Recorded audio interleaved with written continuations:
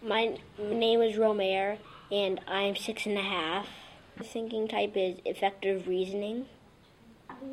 It's when you try to prove something. So it's important because if you're trying to prove something to someone else and it is true, but somebody else thinks it isn't, you could prove that it actually is true. You could make a chart of things that you think are of things about it that you think are true. How do you know if you're good at a thinking routine? Since there's no right or wrong answer for some of them, it's like you